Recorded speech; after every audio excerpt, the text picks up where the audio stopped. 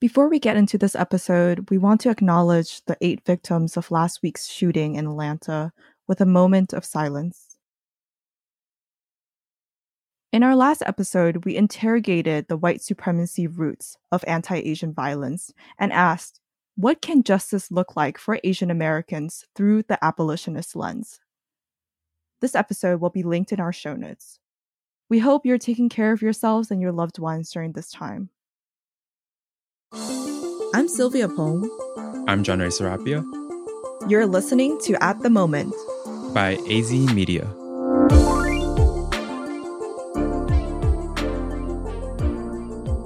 Hi everyone, it's Sylvia. For this episode, John Ray will be in conversation with our new reporter, Sahil Nisha, to trace the lineage of queer Asian America. Sahil, would you like to introduce yourself? Hi y'all, I'm Sahil Nisha, they, them, theirs pronouns. I'm a writer, dog walker, and ultimate frisbee player from the Carolinas. Hi Sahil, it's so great to have you here today. Thanks, Sylvia. So, as some of y'all may know, International Trans Visibility Day is coming up on March 31st. This is a really significant day for the trans community because prior to the creation of this day, the only holiday that centered trans folks was Transgender Day of Remembrance, which was a day to mourn and remember those who we have lost to anti-trans violence. So, International Trans Visibility Day is really a day to celebrate the lives that trans folks are currently living right now. Trans Day of Visibility was established by Rachel Crandall Crocker, a white trans woman from Michigan, in 2009. In creating this day of celebration, she cited frustration that the only well-known day centering trans people was the Trans Day of Remembrance, which mourns the trans people we've lost each year, but doesn't celebrate the living members of our trans community. Right, and we've been hearing more about Asian Americans in mainstream media, which is mostly linked to the uptick in anti-Asian hate incidents. The media has been focusing not only on the hate incidents, but the ways in which Asian Americans started organizing within the past year. What mainstream media fails to acknowledge is that Asian Americans have been organizing for decades. Specifically, there's been a ton of activism and organizing by queer and trans Asian Americans. So we wanted to take this episode to talk with queer and trans Asian American activists. The work of queer trans activists of color often goes overlooked, but is integral to how our country treats those of us at that very vulnerable intersection. Two of the most significant figures that come to mind are Marsha P. Johnson and Sylvia Rivera, who are a driving force behind the Stonewall riot. And a lot of BIPOC queer folks have found, and continue to find, that these queer inclusive spaces are actually pretty exclusive of BIPOC communities. Right. We want to recognize some of the Asian queer and trans activists from U.S. history. Crystal Jung is a San Francisco-based activist who has co-founded organizations for Asian and Pacific Islanders, including API QWTC, which is pronounced API Cutesy, Oasis, which is now a part of API Cutesy, and the Red Envelope Giving Circle. In the 1960s, Jung and her friends successfully petitioned the City College of San Francisco to change the campus dress code so women were allowed to wear pants. In 1978, she spoke out against the Briggs Initiative, a bill that would have fired LGBTQ+ teachers in public schools across California. And there's also Kiyoshi Kuramiya, one of the world's leading AIDS activists who devoted his life to social justice. He was one of the founders of the Gay Liberation Front in Philadelphia, and also served as a delegate to the Black Panther Convention, endorsing the gay liberation struggle. I'm also thinking of Kitty Tsui, a writer, actor, poet, and bodybuilder. Her published work includes Words of a Woman Who Breathes Fire, which is the first known book by a Chinese-American lesbian. Her acting work includes Nice Chinese Girls Don't, Framing Lesbian Fashion, and Women of Gold. She was also a founding member of the Asian American women's performance group Unbound Feet. So with Kitty, Kiyoshi, and Crystal, we see this general moment of community building and activism leading up to and through the 1980s. And this is all as the battle against HIV and AIDS within the queer trans communities really heightens. Right. And we see a lot of the Asian American community coming together, forming alliances with other BIPOC for both their own well-being and also their collective liberation. There's certainly a power to seeing Asian Americans who've made themselves visible throughout our nation's very complicated and violent history. Mm. It's important for kids of every generation to understand what history falls to them and what a sincere representation of Asian Americans looks like. I also think, to consider the other side of it, that there's a certain risk that comes with that visibility. For example, Crystal Jung spoke out against the Briggs Initiative despite the risk that she could lose her job in doing so. Another such risk is this sort of pit of representation. This idea that if Asian Americans are representing ourselves, that we will be more compliant and complicit in sustaining our national project of violence.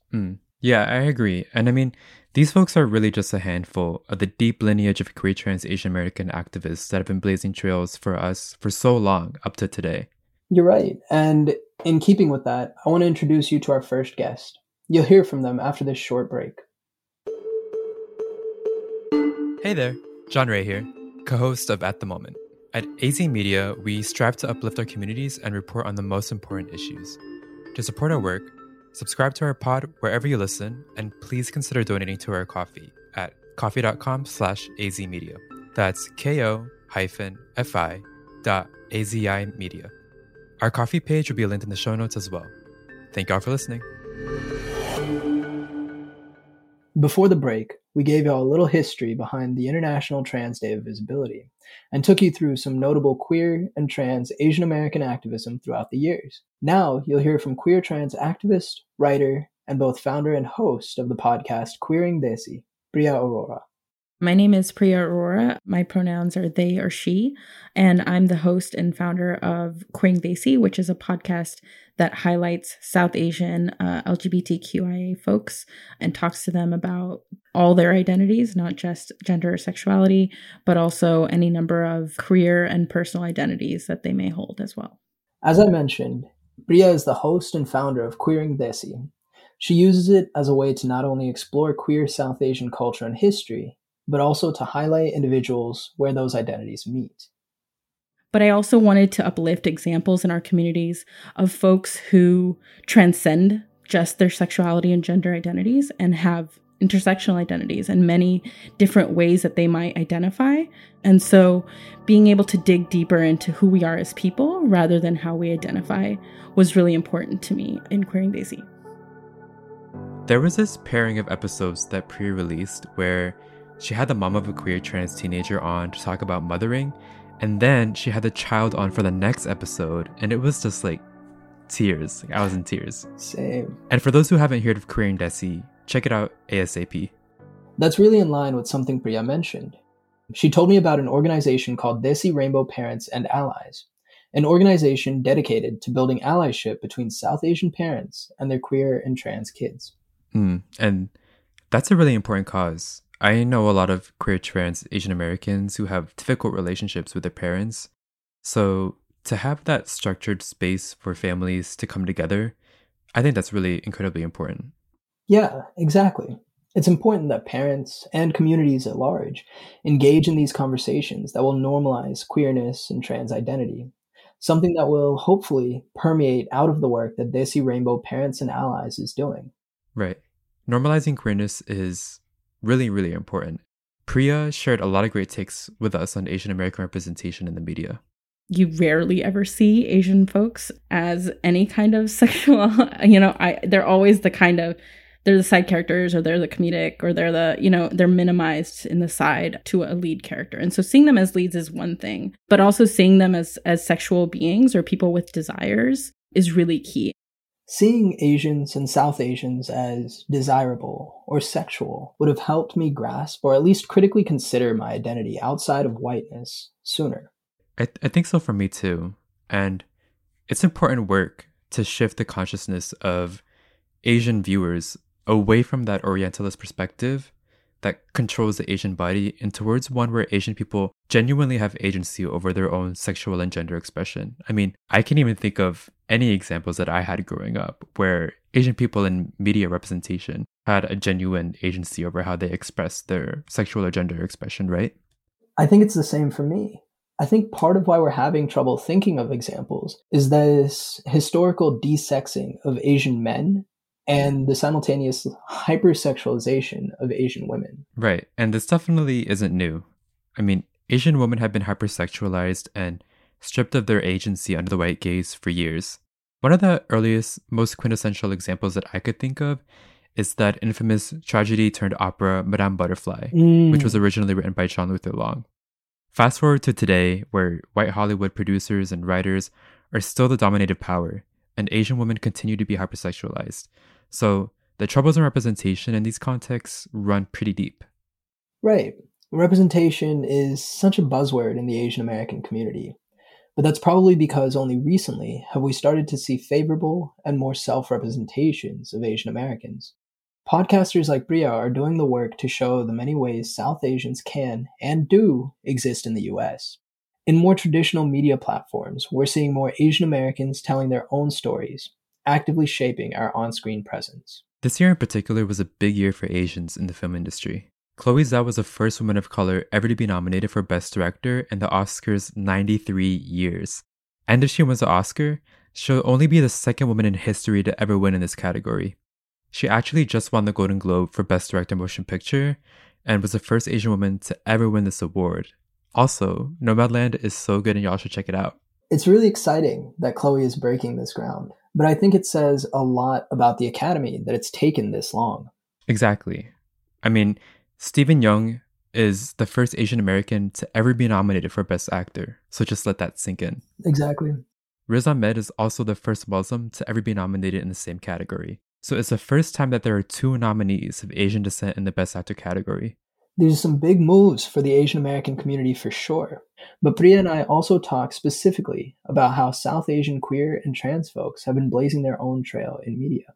But I also think for South Asians, folks that have kind of come out in the most recent years have kind of opened that door. So we see more South Asian queer and trans folks that are open about their identities, but you see them in Hollywood and on screen as not just that. They're not tokenized and they're not said to be, okay, you're just that, you're just like the queer guy and you're going to be the funny, like offhand guy. You see a shift in that kind of representation. And it's because not only did South Asian folks and Asian folks before that open the door a little bit, but because they had the bravery to say, on the heels of someone like Laverne Cox or on the heels of folks like Mindy Kaling, Aziz Ansari, opening the door of South Asian representation, we can then take it a step further and be more open about who we are off screen and allowing audiences to see us for who we are. Although there's still work to be done to sincerely represent queer and trans South Asian and Asian folks broadly in mainstream media, Bria talked about how representation of queer and trans Asian Americans in media is important, but also spoke to the power of connecting our queer and trans identities to our motherlands. Linking to our histories and linking to our motherlands and our mythologies can help with that. So in South Asia, if you think about the Hindu mythology, right, you have examples of gender bending or icons that kind of went from one gender to another, or the fluidity of that, or you see depictions of homosexual love or homosexual sex. And I think those examples help kind of break down the idea that this is kind of a new age thing. And coming back to language, those representations matter, right? Because you want to have an example of that. Bria gets at a really important point.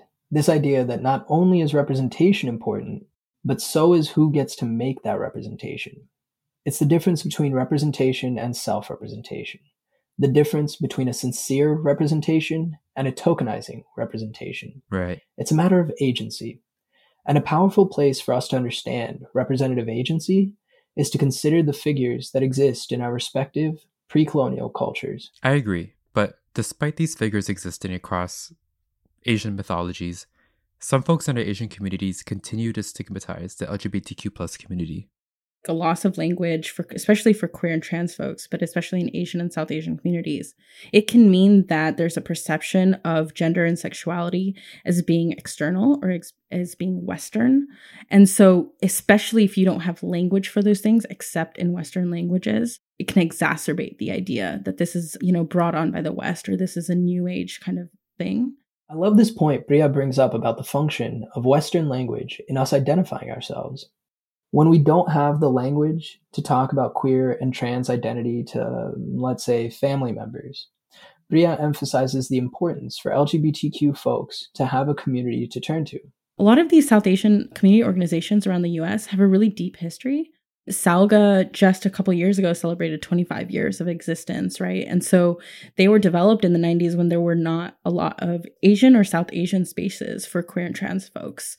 And I think for Salga, especially, like that deep history was something that was really meaningful for me to know that folks before us kind of laid the path. Every generation might think they're the first to kind of fight a fight, but we stand on the shoulders of those who came before us, who blazed those paths and who helped find community when, you know, social media and even like just organizing by mail or by phone. So we stand on their shoulders. And I think like that history in our communities is also really important. Being able to talk about all of these things, representation, the language we use to identify ourselves, topics that seem normal to discuss today, wouldn't be possible without the work of our queer elders. Right. Like Bria said before, we're standing on the shoulders of the giants who fought and, in many cases, are still fighting to establish and maintain legal protections for our queer and trans community. Having the ability to talk about or explore our identity is a privilege that our elders secured for us. And we need to acknowledge that queer and trans activists, particularly queer activists of color, have historically been erased despite contributing so much to the queer trans community. They organized marches and protests, started riots, and provided mutual aid for homeless queer youth. Without them, who knows where our generation of queer and trans folks would be? Exactly. So we're going to dig into the legacies of our queer and trans elders with our next guest after this break.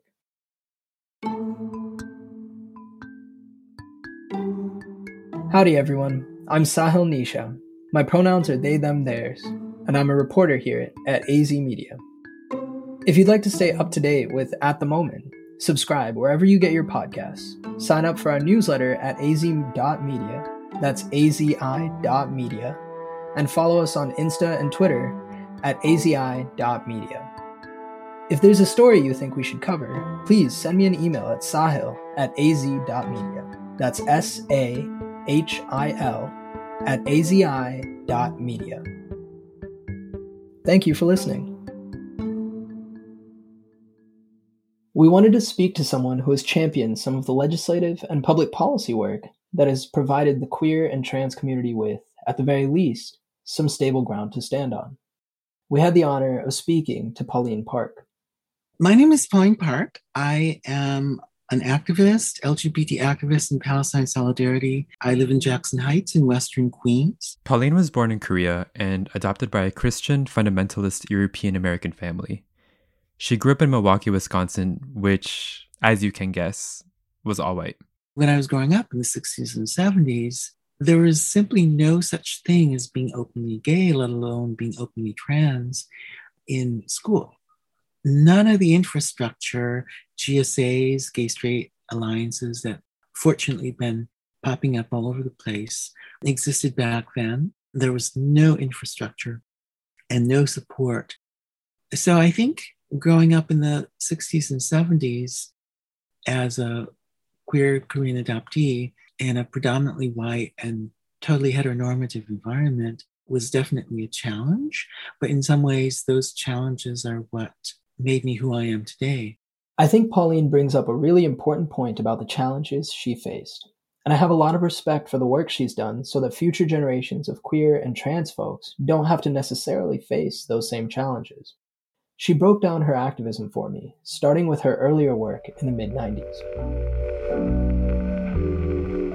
I co-founded several different organizations, and the two that I'm most closely associated with are Niagara, the New York Association for Gender Rights Advocacy, which I co-founded in June 1998, and Queens Pride House, which is the Center for LGBT people in Queens, which I co-founded in January 1997. Niagara was founded because there was no transgender advocacy organization in the city or the state back in 1998. I know that's kind of hard to believe now with the plethora of different advocacy organizations and projects and efforts, but back in 1998, the only thing on the scene was social service providers. There was no advocacy organization specifically by and for transgendered people. Back then, there weren't really any advocacy organizations specifically by and for transgendered people. So the leading statewide LGBT organization at the time was called the Empire State Pride Agenda, or ESPA.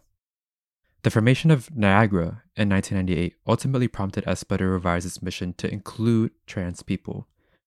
A few years later came what Pauline considers to be the most historic victory for the transgender community in New York at the time.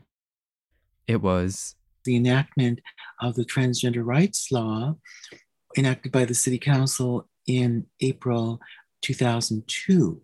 But we also played an instrumental role in getting the state legislature to enact a Transgender Inclusive Dignity for All Students Act.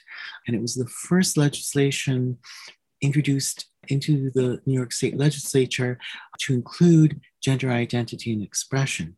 It's important to note that before the introduction of the definition of gender in that bill, it was not transgender inclusive. And so that was a very significant moment in the history of the community, I think. Pauline also spoke about the Queen's Pride House, an LGBTQ community center, where Pauline still serves as the executive director. Pauline explained that New York City was, and still is, very Manhattan-centric, which is true, and it left the outer boroughs without LGBTQ community centers. So, in 1997, the Queen's Pride House was established, providing health information, support groups, access to legal services, and so much more. And there was actually another org that Pauline helped co-found, which is sadly no longer in operation.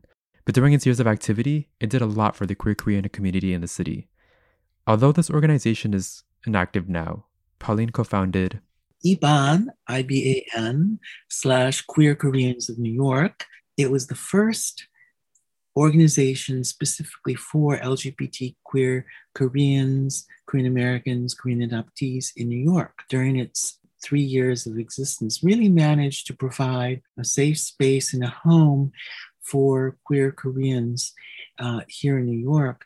The membership was actually quite diverse, really. It included recent Korean immigrants, international students, second and third generation Korean Americans who were primarily English speaking, Korean adoptees, and men, women, trans people, people who were primarily Korean speaking, people who were primarily English speaking, people who were bilingual. And so it was a really special organization. We published a newsletter, which I edited, which was bilingual, was in both English and Korean. And we had a number of really nice events that brought people together in community.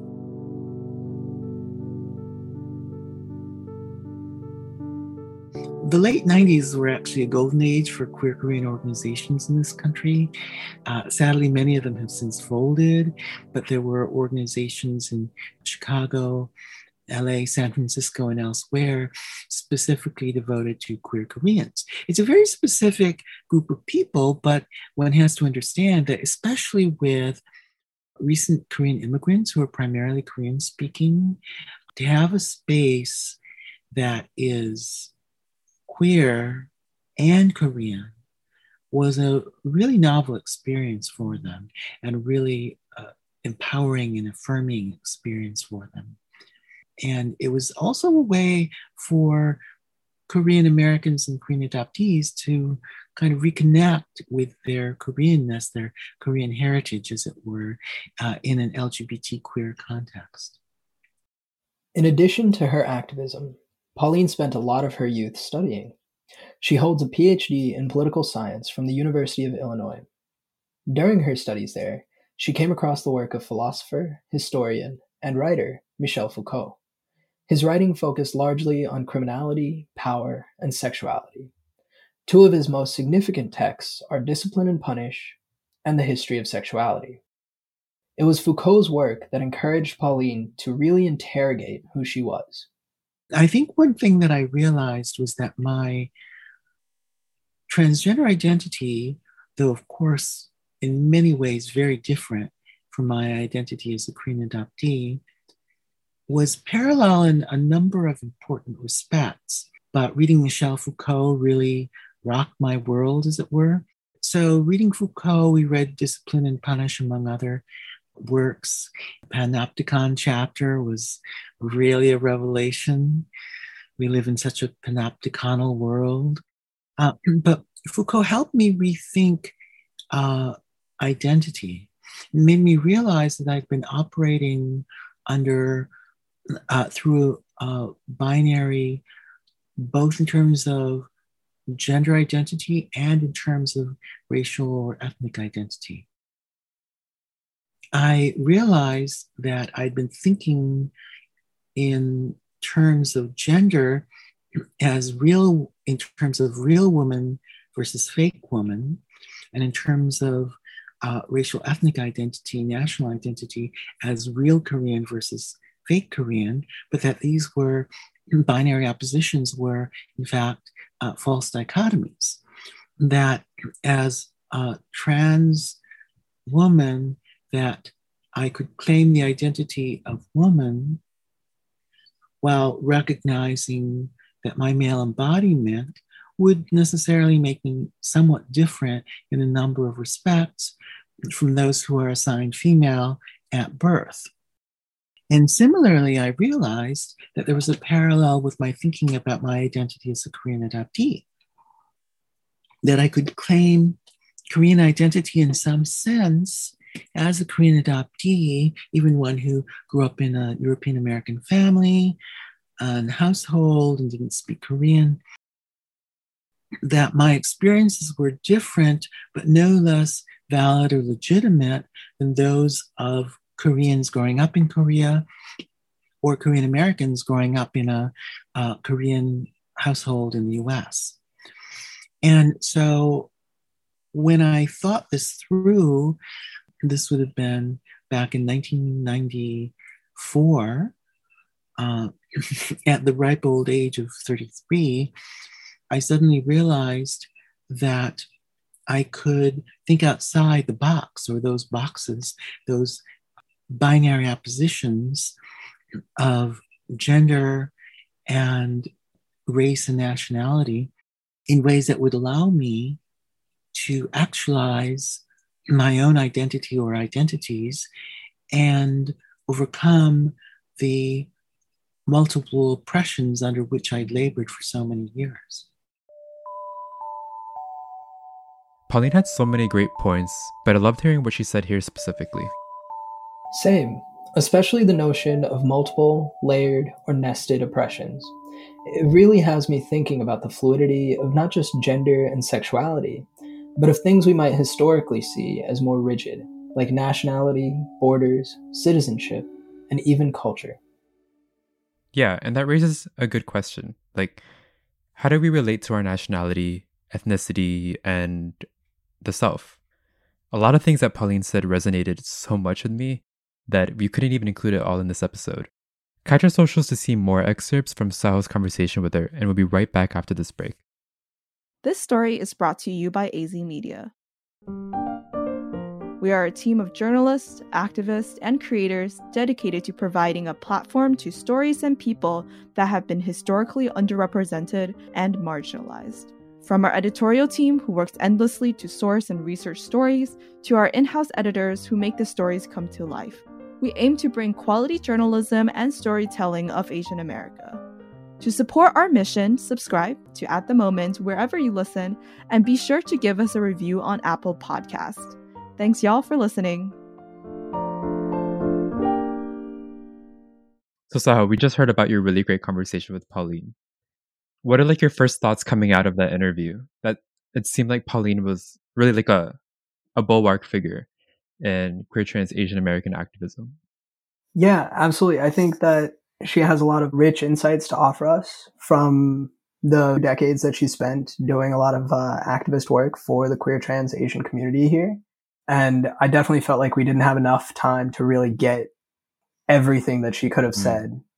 Yeah, so she talked about numerous issues. Like, what would you say is like something interesting that you didn't know that Pauline had worked on prior? Her work to get the Dignity for All Students Act passed in the New York State that, among other protections, guarantees protections for queer and trans kids in the New York school systems. I thought that was particularly fascinating. Something else from her background that she shared with us was the solidarity work that she's done for Palestine. And it just has me thinking about, how a lot of these issues, including like Palestinian liberation and queer liberation, how all these issues are actually interconnected. Right. She even mentioned like bullying, which it actually makes sense when you think about it, right? Because a lot of childhood trauma for queer trans kids starts there. Right. But to like have an after school program that probably helps out so many kids that are queer and trans, having them be at the forefront of that kind of effort, I thought that was also really interesting, like you said. Yeah, absolutely. And I think that her work on bullying indicates, just the importance of having inter-issue sort of solidarity, awareness, and approaching issues with an intersectional lens, because the Dignity for All Students Act, which engages the issue of bullying queer and trans youth, also protects a lot of other students. I guess like when I'm thinking about what this episode means, it's really dedicated to like queer trans Asian Americans who want to see others in the activist field, knowing like the histories of these really amazing people that have been doing such incredible work, like what that means for us as queer trans, politically engaged, some might say activists, what it means to know that we're standing on the shoulders of people that have been doing work in times when there is no representation in the activist work.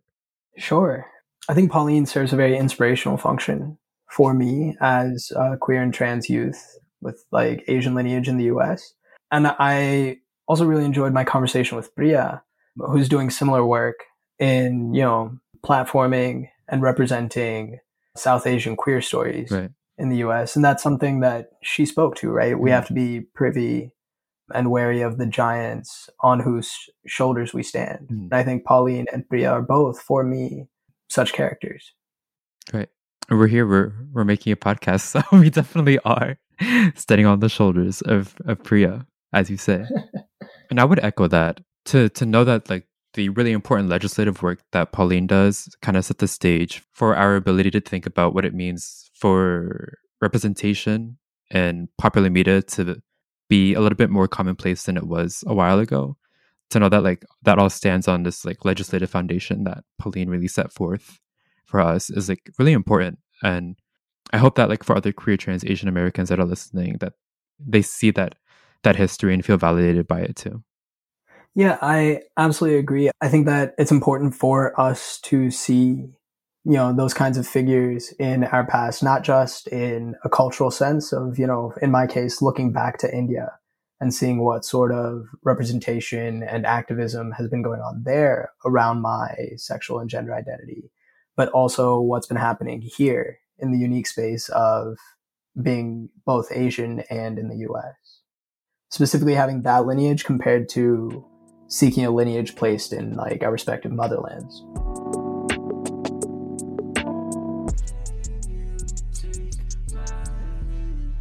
Part of this episode was actually inspired by someone that was writing about an article about that like exact tension. What it means for Asian Americans, queer trans Asian Americans specifically, to seek a lineage and a little bit more of a foundation with their homeland in terms of representation of queer trans figures. Sarah New's article in Asian American Writers Workshop, which is a really great organization in New York City. Sarah New's article talks about pre-colonial queer language and mythology, and actually had Pauline Park on that article. Kind of to get into a little bit of what it means to find like queer figures and ancestral mythology in Asian cultures. What was Priya's insight on Hindu mythology when you had your interview with her? Priya spoke a little bit about tracing back through Hindu mythology and how queerness might have been represented or otherwise like engaged in some of those like foundational texts. She spoke a little bit about how there are deities or characters in these religious and mythological texts that engage in various performances of homosexuality or even cross-dressing and gender bending. And Priya even spoke to this about just how significant it is for kids of these cultures, in our case, from like a Hindu background, to see such representations at a foundational level, right? Like these mythos undergird our cultures as they exist today. And just how key it is to see that we aren't some kind of new concept, Right. You know, being queer, being trans, it's not a new thing ushered in with modernism. It's something that existed before, and it's a matter of rediscovering it. Right. For me, I was extremely interested in the idea that these mythological figures existed pre-colonially. I'm speaking to the Filipino indigenous culture a little bit right now. That there was like a clear standing in like pre-colonial Filipino society where like these trans, homosexual, ancestral figures, gods existed. And it was like all in really respectful notions. When I was digging into my research a little bit, because honestly, I've been obsessing, there is like one god specifically in mythology who I thought was really interesting because he comes from a Visayan background. Like, so where I'm from the Philippines, I'm from the Visayas, which is like this like mountainous area in central Philippines. His name is Libulan. They call him the patron god of homosexuality. And he is a moon god that actually was attracted the god of death, Sirapa, who saw the moon gods and like fell in love with all of them, but then specifically Libulan. And together they got married and they lived on this one mountain that I drank coffee on the last time I went to the Philippines. Very nice. So it was like, it was really cool to like learn about this, to know that like there's an entire oral history that existed pre-colonially and continues to exist. So like, I know that myths are a reflection of the people who believe in them. And like, because it's oral history, they're never always verifiable figures. But in the case of queer, trans, Asian American youth and adults, it's more than validating, I think. It's like validating like an existence beyond the way the world has been set up today. To speak a little bit about, you know, your idea of like verifiability of these figures in our mythologies, I do want to challenge that a little bit, because especially in an oral lineage sense, the culture is as fluid as speech, right? So it's a matter of not just preserving a culture that once existed through oral traditions, but also recognizing how, as you said, those cultures kind of shift, right? The myths reflect the culture that they speak to or come from. I think that's actually a really fascinating thing to explore. The idea that as our oral histories develop, as we as a people, in whatever community sense you might think of it, develops, so do our legends, our myths, our oral histories. I think that's one thing to really like just contemplate. While queerness like did exist in our pre-colonial cultures and effectively therefore was colonized out of us almost, that it's just as important to consider what our culture looks like now, and how we as, you know, queer and trans people of that culture are inherently and already sort of queering a culture that doesn't even want us necessarily. I agree 100%. And like thinking about the people that we brought on this show, like what are ways in which like you see them queering our own culture? I mean, beyond like creating the podcast space in terms of Priya's example, like what other ways do you see us queering our own cultures? Sure. I think Priya spoke to this really well about queering Desi and the importance of not just focusing on the fact that her guests are both queer and Desi, but they're queer, they are Desi, they are also so much more, right? And recognizing just how rich that space is, especially as, you know, queer people in a diaspora, right? We're products of multiple different and at times even conflicting cultures, right? There are definitely dynamics of colonialism and militarism that complicate my relationship to being, you know, of the US and of India. And I'm sure that's the case for a lot of people in the US that are in a diasporic position. And I think something that actually speaks to that, I recently read a book. It's called Unruly Immigrants. It's really fascinating. It takes a close look at a few different South Asian immigrant organizations in the US, a few of which are focused on South Asian queer community building and culture building. the South Asian queer organizations have, or were for a while, excluded from the India Day Parade in New York. The India Day Parade is a parade that takes place in Manhattan and celebrates India's independence from British colonial rule. But the exclusion of these South Asian queer orgs from this particular parade sort of indicates that the celebration of India's independence is limited to those who would fit a certain expectation of what an Indian is supposed to look or act like, right? In this case, it's this idea that you can only celebrate India's independence if you aren't queer. I think it's important for us to, actively queer our own culture. This idea of challenging queer South Asians' exclusion from such a parade or such an event. It shouldn't be having to choose between whether or not I'm Indian or whether or not I'm, queer and trans. It's the fact that I am both. So I just spoke a little bit about how, it's not that I'm either Indian or queer and trans. It's that I am, in fact, both, right? I'm literally right here. Right. So how do you sort of feel about that, and how might you consider that, in terms of your own identity? I feel like I haven't had enough of an identity revelation to really think about that. This doesn't have to be in this immense cultural sense of me identifying with all of India. It's simply the fact that I am Indian, right? And it could be at the level of family, at the level of a religious space. And I think more than anything, it's key to remember that culture at the level of the self, at the level of our individual selves, is constantly in flux. I think that it's simultaneously informed and complicated by my sexuality, my gender, my ethnicity, my nationality, right? And the fact that all of these are held in attention to come to this point that I exist.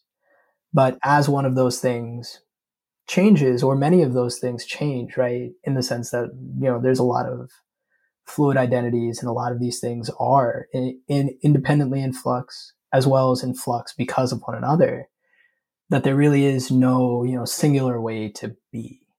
In my case, to be Indian, right? It's a matter of engaging with my cultural self and connecting it to myself in a larger, almost daunting way. I think one way that I think about that too, for me individually, is that I feel like I came into my queer identity as I started to speak more to my father and my family and my native language. Not because I am expressing to them my queerness, but because I just wanted to become more individually who I am. And I wanted to reunite those two identities. Once I realized that I didn't have to operate under how I have been operating since I was born and just been living in the USA, that I could reclaim a lot of that in ways that aren't necessarily standard. Learning a language doesn't mean just learning a language. It means reclaiming a part of you that has been taken away by so much terrible history, Right. And that embracing your queerness is another way of doing that as well. That discovery doesn't need to happen separately. It could happen together. I think that it's actually important and almost integral for that sort of, journey of self-discovery to happen together, to, as you said, right? That your journey towards your Filipino identity, as well as your journey towards your sexuality, I think it's that much richer and develops your individual identity more when you consider how they inform one another. Well, Sahil, thank you so much for your time and for sharing this conversation with me. And if y'all want to check out more of Pauline and Priya's work, we've linked their websites, socials, and other links to their articles and their work that we mentioned during this episode, all in the show notes. Yeah, thanks for taking the time, John Ray. This was great. And that's a wrap. You can follow us on Twitter and Instagram at azi.media. Our team at AZ Media is a volunteer-run, independent journalism team. To continue doing this work, we need to take occasional breaks to recharge. So, we'll be taking a month-long break, and we'll see y'all back in May for Asian Pacific American Heritage Month. In the meantime, please consider donating to our coffee at coffee.com/azmedia. This episode was produced by Cynthia Liu, Blake Lu Merwin, and Stacey Wong. Edited by Stacey Wong. Story research and reporting by Sahil Nisha, John Ray Serapio, Sylvia Pong, Alina Panik, Cynthia Liu, and Stacey Wong. Our music is by Satoru Ono, cover art by Susu Schraber, and special thanks to Tiffany Huang, Navita Tanetti, Alice Liu, and Sabine Shawani. And I'm your host, Sylvia Pong. And I'm John Ray Serapio. Thank y'all for listening and supporting us. See you soon. Bye, y'all.